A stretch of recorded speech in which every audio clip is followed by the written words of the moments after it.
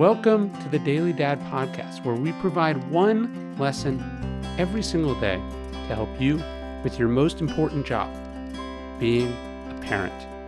I'm Ryan Holiday, and I draw these lessons from ancient philosophy, modern psychology, practical wisdom, and insights from parents just like you all over the world. Thank you for listening, and we hope this helps. Watch what happens.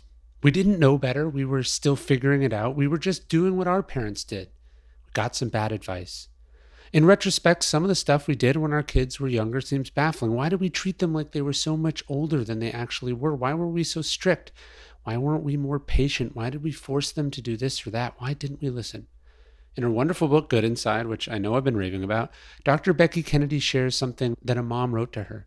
I feel guilty for all those years I punished my daughter and gave timeouts, the woman wrote. I always thought it's too late. I messed up my kids forever.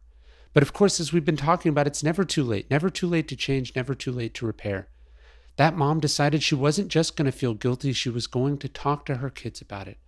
I told my 8-year-old that I've learned more about what kids need, and I wish I hadn't given her so many timeouts in the moments she needed me most, the woman wrote. I saw her body soften. I really did. We hugged. It felt really important. Well, it was important, and it does matter.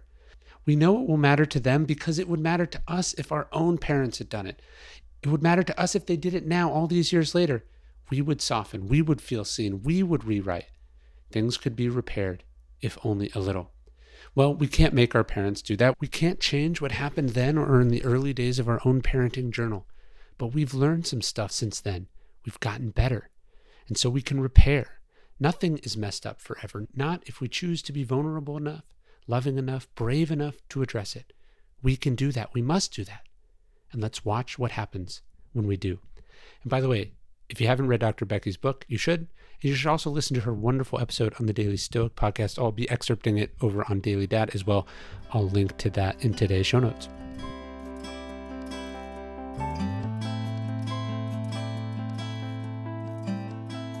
When Kevin Lavelle woke up one morning to discover that the Wi-Fi camera that he was monitoring his son with had crashed, he was terrified, right? He learned that Wi-Fi cameras with an app on your phone just don't function as a good baby monitor. And that's how he came to co-found Harbor. Harbor is a game-changing baby camera and monitor system for parents with a dedicated monitor that works with or without internet.